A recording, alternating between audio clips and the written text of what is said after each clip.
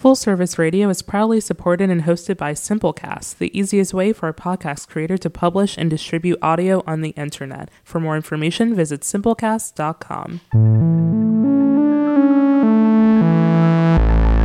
Full Service Radio.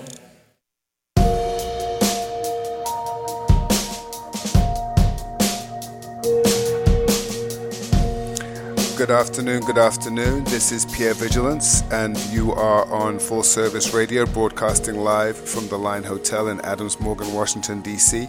This is the Junctional Thinking Podcast, and a bit of a transitional show today. Goodbye to the end of the first season, and hello to the start of the second one in a few short weeks. As those of you who have been listening to the show before know, this is a place where we get to talk about this junction, which is the intersection between health and just about everything. My career path has taken me through a whole bunch of different spaces, from medical school to public health education, and then into working in the clinical space for a little bit, then on into government, and then into academia, and now into advisory consulting. And along that journey, I've come to really understand that nothing in health can really be done solely by the health sector.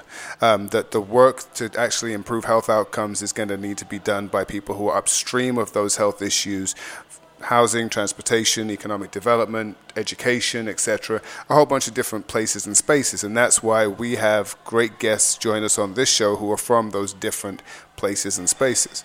And the junction that you might hear me talking about is this place where all of those things, or some of those things, sort of intersect, and being able to be functional at the junction, I think that's a song.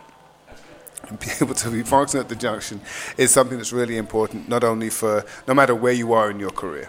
So I'm really happy. I'm happy every week because my guests are amazing people. But I'm very happy to be closing out this season, talking about another season with a season-oriented guest who knows a lot about different types of season, because he's another football fan. Football, round ball, not pigskin, although we do appreciate the NFL. We're talking about soccer, the world's most loved sport. And I'm joined today by Peter Loge, who is a bunch of different things. It's Professor Peter Loge, to those of you who know him from the GW School of Public Affairs. He is an author to some of you. He's the author of Soccer Thinking for Management Success, available on Amazon. He is a strategic consultant. He is a baller. I call him a baller. He wouldn't refer to himself as a baller. He's called himself a football player, but he's a baller, and he's a gooner, meaning he's a fellow Arsenal fan. So it's early in the season and we're undefeated, so we feel good about ourselves right now. But Peter, thank you so much for joining me in the studio. Thanks for having me on. I love that this is the end of season one, so this is the cliffhanger. This is the cliffhanger, right? Leave them in suspense at the end of this. Absolutely. And, we get to talk about, how brilliant Arsenal are going to be, and we can leave that alone until the winter break in January, see how we're doing at that time of annual demise for us. I think that sounds about right. Definitely. Well, thanks for coming on. So, now, you've managed to sort of figure out a way to blend this world of a few different worlds professionally. So your history, we've worked in media, policy, and in this sort of space of now management consulting and helping organizations do better in the way they do their business. But weaving the soccer part of it in there is, I think, brilliant. It makes a whole lot of sense because there's a lot of great analogies there. So, but where did that come from, and why is that sort of your jam, your thing? That's a good question. As you said, I've done a number of different things, largely in politics, senior staff positions in the House and the Senate and the Obama administration, run organizations, that sort of thing. And like a lot of people, I learned about management probably a year or two too late. Right? Okay. You're good at something, so someone says you're good at this. You're now in charge of other people who do this. And that's a whole different skill set. And at one point, I was asked to be the senior VP of a political consulting firm here in Washington. And you always hear stories that athletes and sports coaches have great management visions. And I happen to know Ben Olsen, who at the time was playing for DC United. Right. He was high school player of the year, college player of the year, played in the World Cup, played in the Olympics.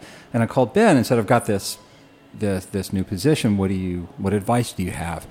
And he said, the best coaches he had gave him clear and consistent feedback, positive and negative. Right. Right. You know, if you've done something wrong, here's what you did wrong. Here's how you do it better next time. If you do something right, that was great. Do it again. Do it differently next time. And I sort of forgot about the conversation. I was then put in charge of, made the first vice president for external relations at the U.S. Institute of Peace. Okay. And that was right around the time when Ben was transitioning from playing to coaching. And whenever we get together, we would talk about art and we talk about management. We don't talk about soccer because then I'm that guy. So it turns out a lot of the challenges we were facing were similar challenges about how to bring people together, how to create how to create an atmosphere in which people can succeed and grow together, and where feedback is constant and that sort of thing. And it grew out of those conversations with Ben. So that's, I mean, and shout out to Ben Olsen, DC United, a longtime friend of a lot of different people here in the district, but just an overall good person. So we appreciate you, Ben, and all that you're doing. And while we're talking about DC United, should we be talking about Mesut? Mesut Ozil's coffee? Is Mesut Ozil? Yeah. Is he coming? I'm sorry for the listener who's sort of like, what just happened? It was a terrible transition. But still, I don't know. Everything I know about DC United, I read in the press. I don't talk to Ben about soccer for the same reason that your friends don't call you and say, "Hey, I was watching you at work on television the other day. That memo you wrote was awful. I need to ask why you use it." Ben and I talk about art. He's an art guy. All right. We won't do that to you. But okay, you can do it to me. Just don't do it to Ben. We'll get there. Well, you know, there's so much in there. But this bit about sort of the learning part and Right. what he gave you about sort of how he was taught.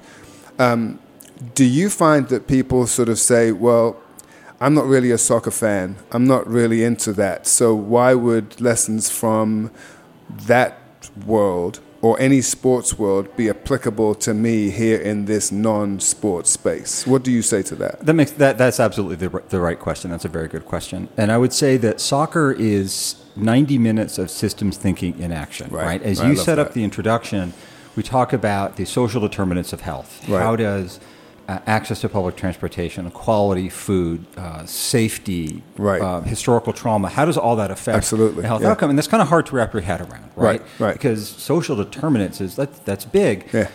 The same happens in an organization. We've got many moving parts. We have to systemically advance together to leverage and suddenly, like, you're in some PowerPoint slide nightmare, right? Soccer is a way to think about it and look at it. And I've had a number of people buy the book, read the book, and come back and say, you know, I bought the book because I consult internationally and I wanted to have a better handle of soccer. It's like, but what I learned was how to manage. Right. You know, I've had a good friend of mine who helped with the book, that edited some pieces of it, is a baseball guy. Okay. Not a soccer guy at all. Not sure he's seen 90 minutes ever, not even, let alone consecutively, I think cumulatively. And I wanted to make sure the book made sense to him, and it does, and he bought a bunch of copies and gave them to folks at work. Because it's about how you think about operating as a system, right? Looking left and right. How do you learn together? How do you grow together? How do you learn on the fly? How do you problem solve in real time? Right. And then also, as Ben learned, and as all of us have learned, as you age, how do you have to change how you approach situations? Yes. Right? There was this terrific piece in The Atlantic probably 6 or 8 weeks ago about the now former president of the American Enterprise Institute, saying that you reach a point in your career where you are no longer that hot young thing who can chase everything down. Right. You have to move into the elder statesman role. You have to adjust how you lead, how you manage, how you participate, and you have to let others then play that running role. Ben did this. He went to England, crushed his ankle, and was never the same player again, reinvented his game, and became a more thoughtful player because he had to think about what he was doing more. You saw this with Megan Rapinoe on the U.S. national team in the World Cup winning run. Megan's not the player she was when she was in her 20s. Right. She's adjusted her game where she's smarter, knows her role, plays that role, and brings others into the individual game, and then throughout the tournament helps the younger players deal with this crazy white-hot spotlight, which is being a World Cup star. So this is interesting because one of the skills, behaviors, and ideals that we talk about in junctional thinking is the idea of being a perpetual learner, right? And that it is insufficient and probably completely inappropriate to not be trying to learn from a number of different sources along the way. You just described, though, for Ben, for example, this scenario where an injury forced a change in his movement, right? In the way that he had to play the game. He was still able to play, but he had to change, right? So he had to learn based on a change in his own physical ability. Do you find, as you talk to people at different phases of their career as managers, though, that they may have had the equivalent thing happen, or technology or something else may have outpaced them, but they're still trying to manage or play the game the way that they were taught the game however long ago? How do you try to have them unlearn that stoicism or that sort of that obnoxious stuck in the mud thing? I think part of it is the learning. It's a level of humility, right? In management, you can kind of hide your faults and people will be nice to you because you can give them a promotion or whatever. But on a soccer field, you can't hide slow. No. At some point, you adjust or you sit. No. Right? And one of the things that's changed, I've seen in politics and how politics gets managed, is that it used to be an era of information scarcity, right? And this is certainly true with data. This is certainly true with public health. Right. Very few people had access to all the information. They controlled the information and determined what would happen next. It was iterative, right? But now there's information overload. Everybody can learn and know everything. In the public health space, you've got apps connecting people to all sorts of things. Right. You've got one of those on your wrist. And if your doctor tells you something, you're going to check your wrist to see if that's right. And you're going to tap it to your computer and then see what your peer group is doing. Right. Now, if your doctor's clever, your doctor's going to say, this is great. Here's how we manage that information. You are now in charge. The doctors that don't do that, they're eventually going to fade away. That's what happens to managers. Because they're missing some data. Because they're missing it. The learning piece is also really critical. One of my favorite lines from the book comes from Mary Harvey, who was the goalkeeper for the first Women's World Cup winning team. The U.S. was favored, final game. Right before halftime, it was 0-0. Mary and one of her defenders miscommunicate, and Mary lets in a soft goal. The U.S. goes into halftime down 1-0. It was her fault. She knew it was her fault. The fans knew. Everybody knew it was her fault. The question wasn't, at halftime, who do we blame? It's how do we move forward? Right. And in the book, Mary says, I can't recall a single thing I learned from winning. Oh.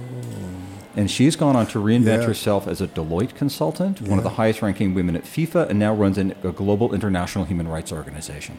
Because she knows, I'm going to make a mistake. I need to learn from the mistake. I need to adjust in the moment. You are hearing some wisdom from Peter Loge, author of Soccer Thinking for Management Success. This is the Junctional Thinking podcast on Full Service Radio, broadcasting live from the Line Hotel in Adams Morgan, Washington, D.C.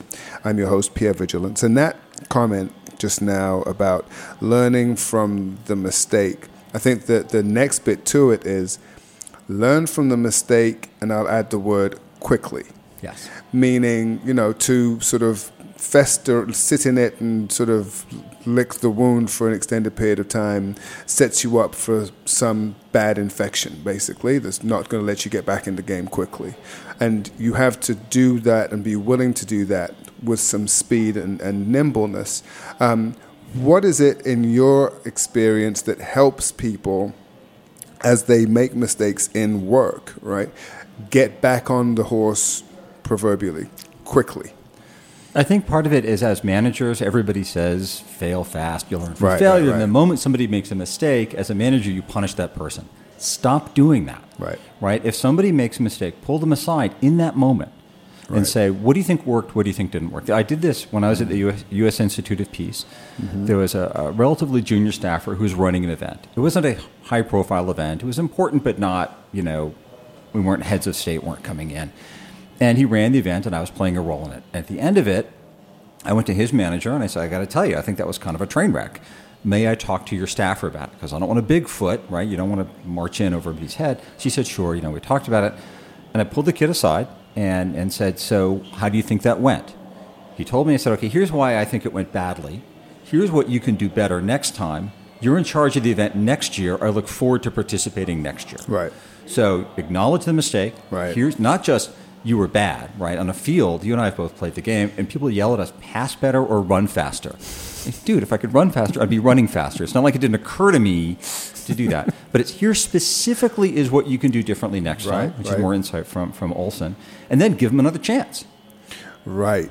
So let me pivot really quickly, though, because that person has to also be willing to take that other chance. And that's something that, I've had the pleasure of being able to interact with a lot of learners over the years, and they've all taught me a great deal. One thing I've learned from them, especially, I don't even want to put an age on it, but especially I'll put a sector on it. People who are coming through Masters in Public Health programs that I've met, and even people who are in public health jobs, early mid-career professionals, are often resistant to the notion that they need to be the one in charge, that they need to be the one to take that mantle of leadership and do something with it next time around.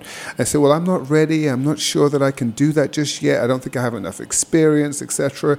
The reality from my perspective as a manager was, well, look, I just had a massive budget cut. Or I've got some workforce people who are leaving, they're retiring, they're leaving the organization, and we don't have the funds to hire somebody else to take their position other than you. We have funds for you, and we believe in you, so we'd like for you to do this. And so I'm like, well, no, I'm not sure.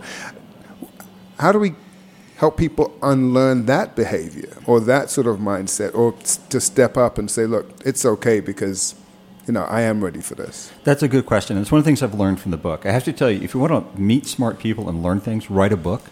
For this book, I talked to current and former soccer players and said, teach me things. And had I called them individually, I'm a fan, I would have been put on a list, and never heard from again. Oh, true. But if I call them and say, hey, you're really smart, will you talk to me? I'm writing a book. It's astonishing who will talk to you. Open the door, yeah. And one of the things I learned from one of the folks in the book was, even if you don't have confidence in yourself, have confidence in the person who's asking you to do it. Yes. Right? So I may not, there have been in a lot of situations where I look at whoever the supervisor is and say, that's not, are you sure? Because I'm not up for this. No, I got confidence, I got your back. Then I'll give it a shot, and I might blow it, but I know they have my back, right? And I might get better next time. The other piece of this, which also comes from soccer rather than from other sports, and I think is a helpful way to think about it, is that leadership is distributed. I'll lead in one moment and follow in another. Yes. With the example I just gave, there's this young man, he worked for somebody who worked for somebody who worked for somebody who worked for me. I mean, something like that. But I said, look, this is your event.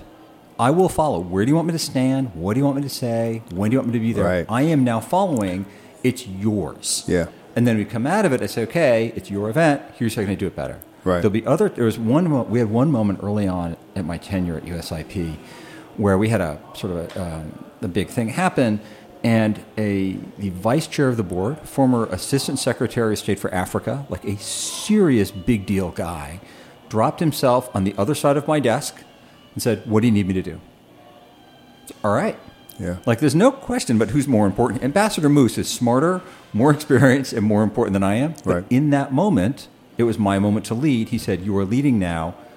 We went forward. That didn't mean he relinquished power. It meant in that moment, in that situation, I was the guy who was directing traffic.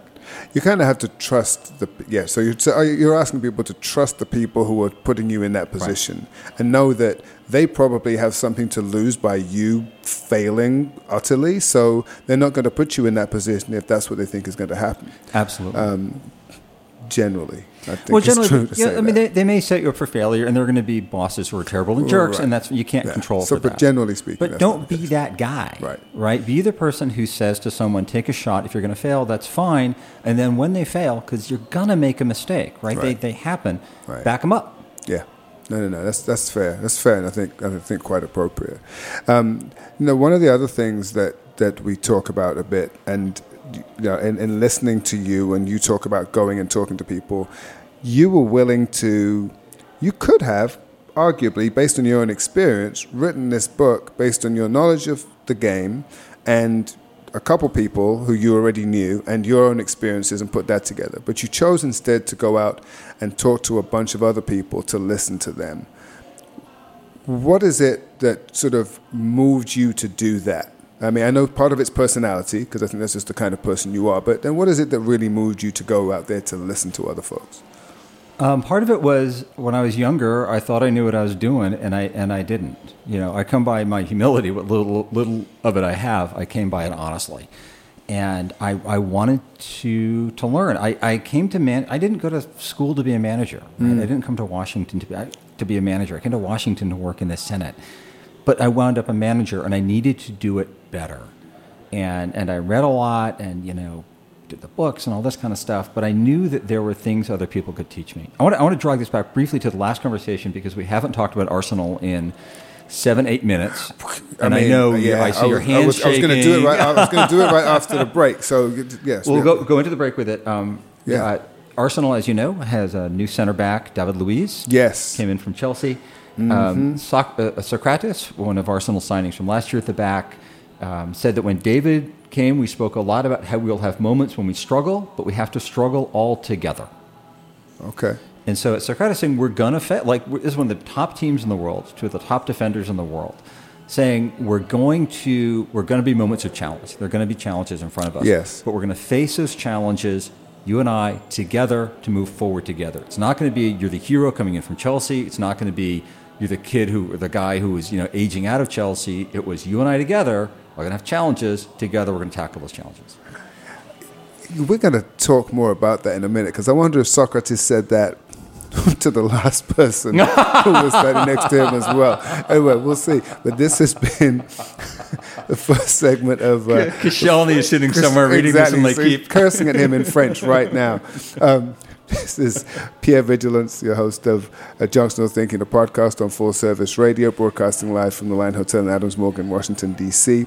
I'm here with the author and associate professor Peter Loge, talking about things management-oriented, and we will be back from a short break in just a few minutes.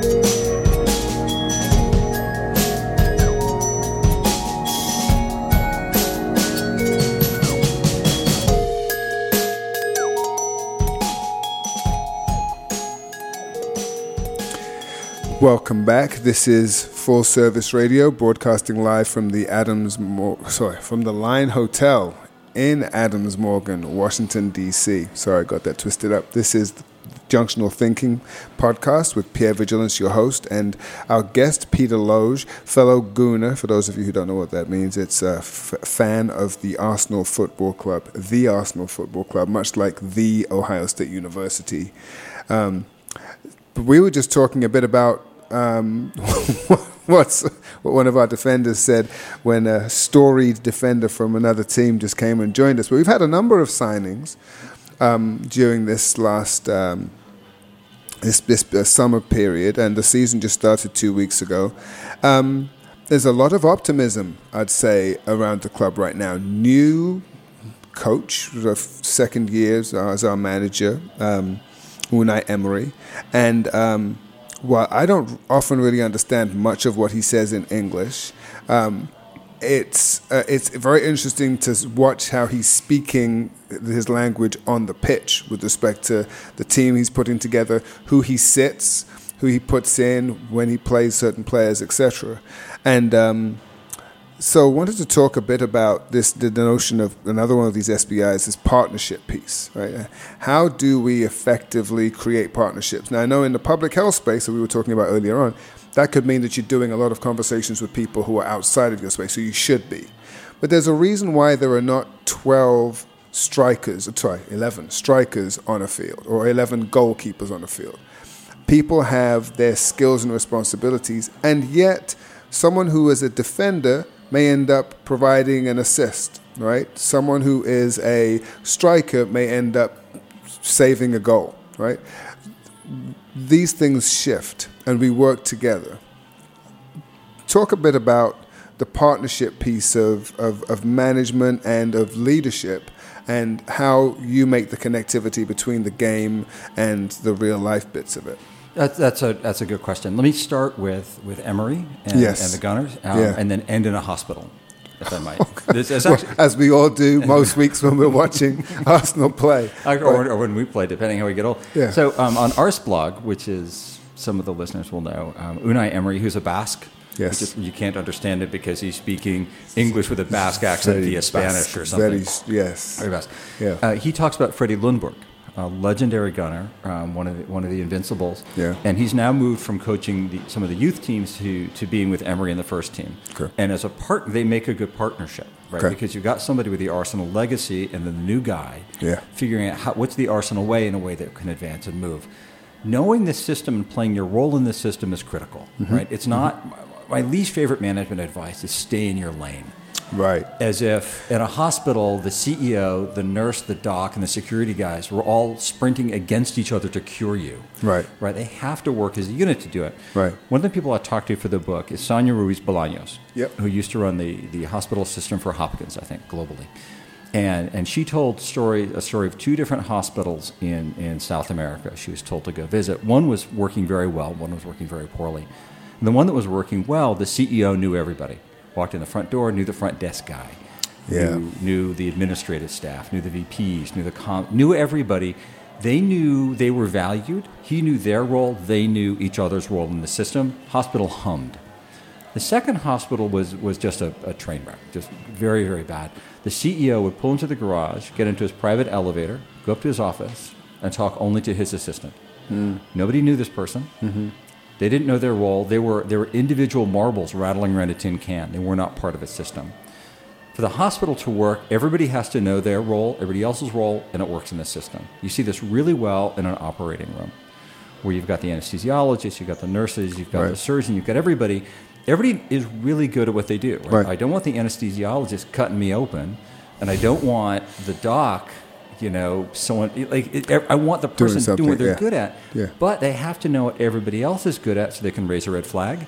Hey, you missed this. Hey, what about that? Right? Did you pay attention to this? There's other things going on that you may not know about. And if they need to lend a hand, they have to be good enough to lend the hand. Right. They have to be able to sew a suture. They have to be able to do whatever. They know their role.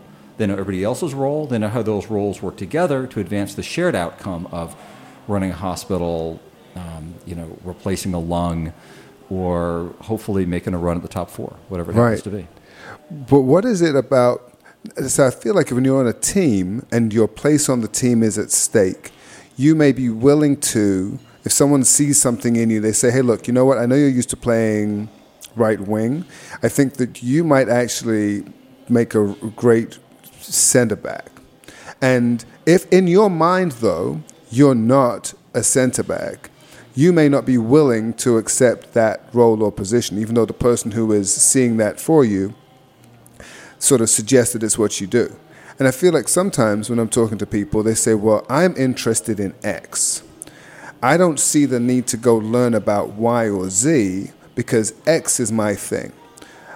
And I find that I've got to sort of say to them, yeah, but do you see how X is connected to Y and Z? And I get that you may not be interested in those other things maybe in the long term, but you at least having a better knowledge of Y and Z can make you better at X. And I think in some of the systems that are played on the soccer field, it's if you watch sort of strategists show you how players are moving without knowing who those players are in different systems, they play position, but they also play strategy, right? And it's also about sort of and it's about an outcome in moving the ball up and moving the ball to certain people, etc. And I think that if more people thought about their work or their position at work in that way, then maybe they wouldn't think about it like, well, no, I don't need to learn about mental health because I'm an HIV advocate. Well, but there's connection between those two things. And you could be better at one by knowing a bit more about the other. I think you have to be all of those things. I think you have to be, if you want to be an HIV advocate, it makes sense to know about mental health. You want to be careful not to get pulled to be the mental health person, and that's fine. Right. But in a moment, you need to be willing and able to fill that role, in part because you're not a marble in a tin can. You're part of a system advancing somebody else's health outcome. Right. If you're a doc because you like the word doctor, like I don't want to be your patient. Right. I need you to care about a different set of outcomes for that. And in a moment, you've got to be willing to do everything within that system. In the, not the most recent World Cup, but the one before it, in the final, the U.S. was up, I don't know, some crazy amount. Carly Lloyd, star striker, tracks all the way back in something like the 80th minute to make a key defensive play. Because in that moment, that's what was needed of her. Right. If the coach on the sidelines, if Ellis had said, Carly, go back, and Carly's like, no, I'm tired, we're winning. Right. Carly would have spent the rest of the game sitting on the bench. Oh, and that's right. And they were ahead. They were ahead. 5-0. Right. No. Different story than I'm thinking about. Recent example, Wayne Rooney playing for DC United. That ridiculous crushing tackle, and then comes up and throws this sort of cross-field ball in for a header, and it's done.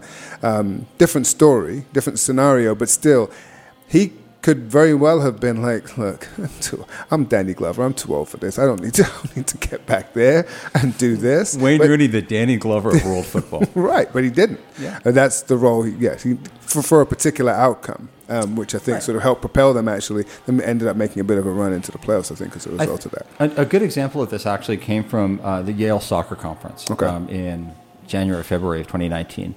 It was an international conference on soccer business globally. And it was at the Yale School of Management over a weekend, and the front doors were locked. And the guard was late, or there was some mix-up with the guard. And so one of the guys who organized the conference was standing at the front door to make sure that people could get in and out. It was not this guy's job. This guy's job was running this global conference with people from the Bundesliga, from the Liga, the guy who scored the game-winning goal for Argentina in the World Cup, Andres Cantor. Yeah. But what was needed in the moment was someone to open the door. Right. So he sat and he opened the door. Right. It's because he wasn't there to do a task. He wasn't a 9-to-5er. It was, here's our mission. Here's what this conference is. Here's the outcome we all agree on. It's a clear, shared goal. Here are the people we have to pull it off. Here are the roles. Here's how those people can best work together to achieve that goal. Let's go. And here's where I need to be in order for that. In this moment. Right. And then, meanwhile, go find someone to open the door so I can be doing the other stuff I am better suited for. Right. But I'm certainly capable of opening a door because the door needs to be opened. Right.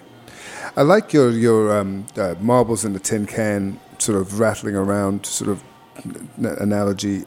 I find that sometimes public health, even though it has its system, operates in a siloed place even within that, right? So within public health, there are silos in there, and we don't always necessarily work together as a public health system as effectively as we could and might.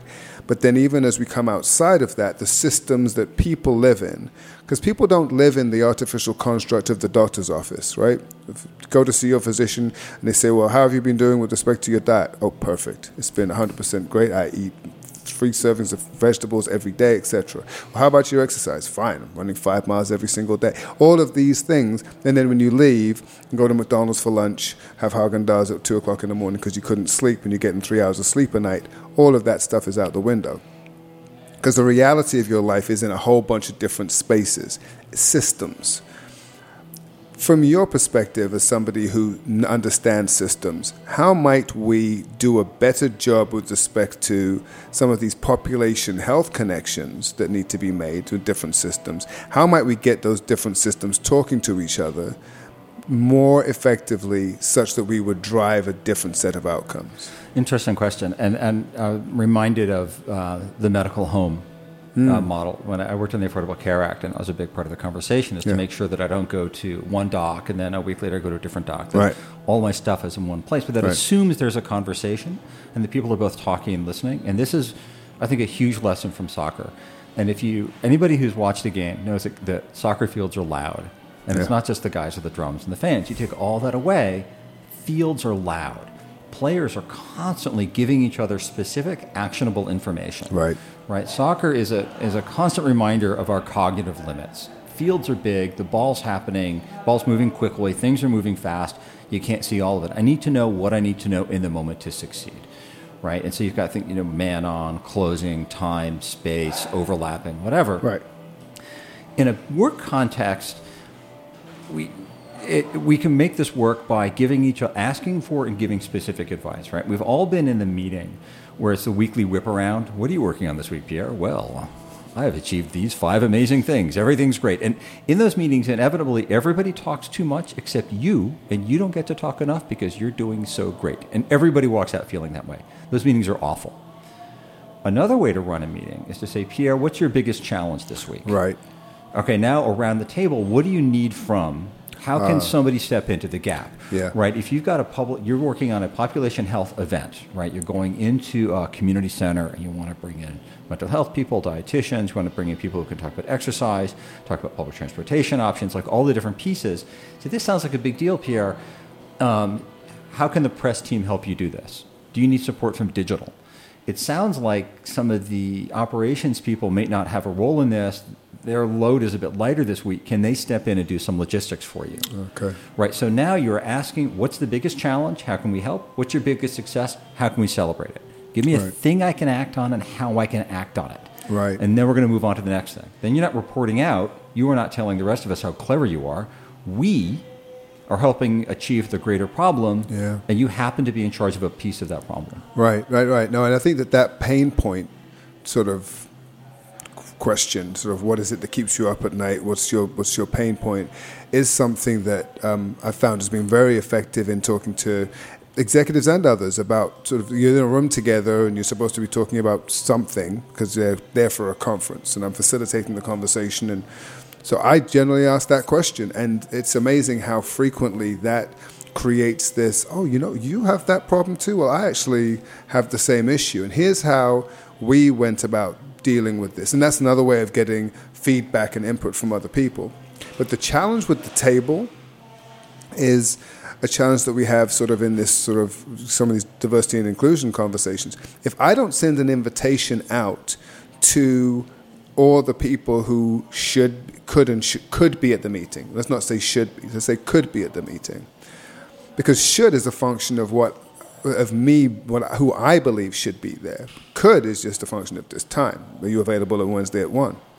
But if I send the invitation only out to certain people, then I'm only going to get certain inputs because that's all that those certain people can give me. So if I only ask for certain sectors to come, I'm only going to get certain things from that. But if I'm bold enough, crazy enough to ask people from other spaces to come in, so naturally to ask someone who is press, policy, media oriented or expert a question about how should we fix the health system or how should we fix health and health outcomes, most people will be like, well, that's not my space. But as a systems thinker, you're somebody who says, you know what, here's how you might go about doing it. And I think that mentality is something that more folks need to have. Not to say that you're an expert in it, but to be able to say, okay, from a systems thinking perspective, here's how we go about doing it differently. And again, if you think about a soccer field, it's all about what you can't see. One of the things I love about the game is it's not about where the ball is, it's about where the ball isn't. Yep. It's about creating space. I tend to play at the back. I like to play midfield. Yep. I am in my mid-50s. I play at the back. So if I try to play midfield, I end up briefly playing forward until I can walk my sorry ass back, and I'm playing at the back. But part of my job is to tell the players in front of me what they can't see. Right. If they only look at the options that are in front of them, or if they can lift their head up in the 2 or 3 seconds or 1 or 2 seconds, then they're going to miss the winning opportunity. Right. They're relying on me to say, what am I missing? And then similarly, if I'm getting beaten a lot at the back, which happens a lot, sometimes. Which happens every now and again, constantly.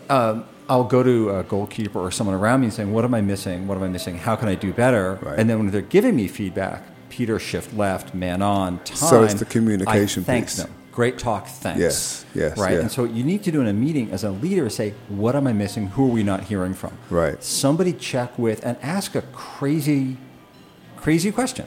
What's the front desk guy think about this? Right. Do you care what the front desk guy thinks about this? Well, the front desk guy has health issues. Absolutely. Where does he live? How does he get here? Right. Check, come on. Precisely. How do we get to this user and get their input on this? And this doesn't mean it's democracy and we have to, come to consensus around a feel-good sense of what it means to be part of our medical home. No, what it means is I need clear, actionable information so I can make the best decision in the moment to get to the next moment. What worked in that moment? That worked really well. What didn't work well? That was a huge mistake. Help me go fix this mistake. Right. Well, look, so this is Full Service Radio, broadcasting live from the Adams Morgan Hotel still. the Line Hotel in Adams Morgan, Washington, D.C. This is the Junctional Thinking Podcast. We're a couple minutes away from closing out here, but I couldn't let this show end without us making some bold predictions about our favorite English Premier League team, the Arsenal Football Club, coming up this season. We've just signed this guy, Pepe. Ceballos is on loan from Real Madrid, did a very nice job last week against Burnley. You know, got Aubameyang and Lacazette up front. You know, it seems as if Monreal may get some sense this year. David Luiz, Socrates. We've got, I'm optimistic. How are you feeling? I think those good signings combined with Chelsea's transfer ban and Man U's "what on earth are you thinking" approach to the transfer market. I'm feeling pretty good. It was a good couple of wins. I'm glad we're going to be getting Holding back. Yes. I feel like is Hector coming back anytime soon? Bellerin? I don't know. I don't know about him. I think so. We need a couple. We need both of them, and there's this guy named Jesus. I think that we need for Liverpool game coming up. Not Jesus, as in the Man City guy, the real Jesus, the real one. Him. I think though, Kearney, the Scot. Yeah. I hear really good things about him. Yes. He's coming back from surgery. I don't know. I'm a fan of Athletic Bilbao, so I'm high on Emery because of the Basque by association, yes. Opa Athletic. So that said, I'm an Arsenal fan, a Red Sox fan, a DC United fan, and a Democrat. So I'm used to false hopes being crushed in the last moment. On that note, I don't even know what to say. I don't know. I'm optimistic. Top four is what I'll say. Top four, but I don't. I think it's going to be tight. It's going to be very tight, and I think that we have a reasonable chance if we can go into the Christmas break. Well, if we don't, that's where we tend to. That January, February tends to be horrible for us. Well, because if you figure City is going to walk away with it. Yeah, City and Liverpool, the way that they're looking. Yeah, but I think City they've just got so much talent and they're so well coached. Right. They're good, which means realistically it's third, fourth, fifth, and I feel like Spurs are off to a weak start. Their best days are behind them. I think. Good. I think fourth is a reasonable. Yeah, so we'll go with that. Okay. We'll go with that. Oh, no. There we are. On that note, Peter, thank you so much for joining me today on the show. Thanks so much for having me. Once again, you've been listening to the sage advice and words of Peter Loge, author of Soccer, Thinking for Management Success. And that is available on Amazon. You can pick a copy of that up ASAP. You've been listening to Junctional Thinking, the podcast on Full Service Radio, broadcasting live from the Line Hotel in Adams Morgan, Washington, D.C. This is the end of season 1 for me. Thank you very much for all of your support of the show, and your listening in and your feedback has all been very much appreciated. Looking forward to the next part of this adventure. And on that note, I'll bid you adieu. Go Gunners. And I'll see you next season. Take care. Thank you. Thanks for listening to this program on Full Service Radio, broadcasting and recording from the Line Hotel in Adams Morgan, Washington, D.C. Full Service Radio programming can be accessed live and archived on fullserviceradio.org. Our talk programming is available on most podcast apps like iTunes and Stitcher, and our DJ sets are available on mixcloud.com/fullserviceradio. Full Service Radio features over 30 weekly shows and over 50 local hosts covering every topic imaginable. If you want to be a guest or get involved, email us at info@fullserviceradio.org. Follow us on Twitter at FullServiceRDO, on Instagram and Facebook at Full Service Radio. Thanks for listening.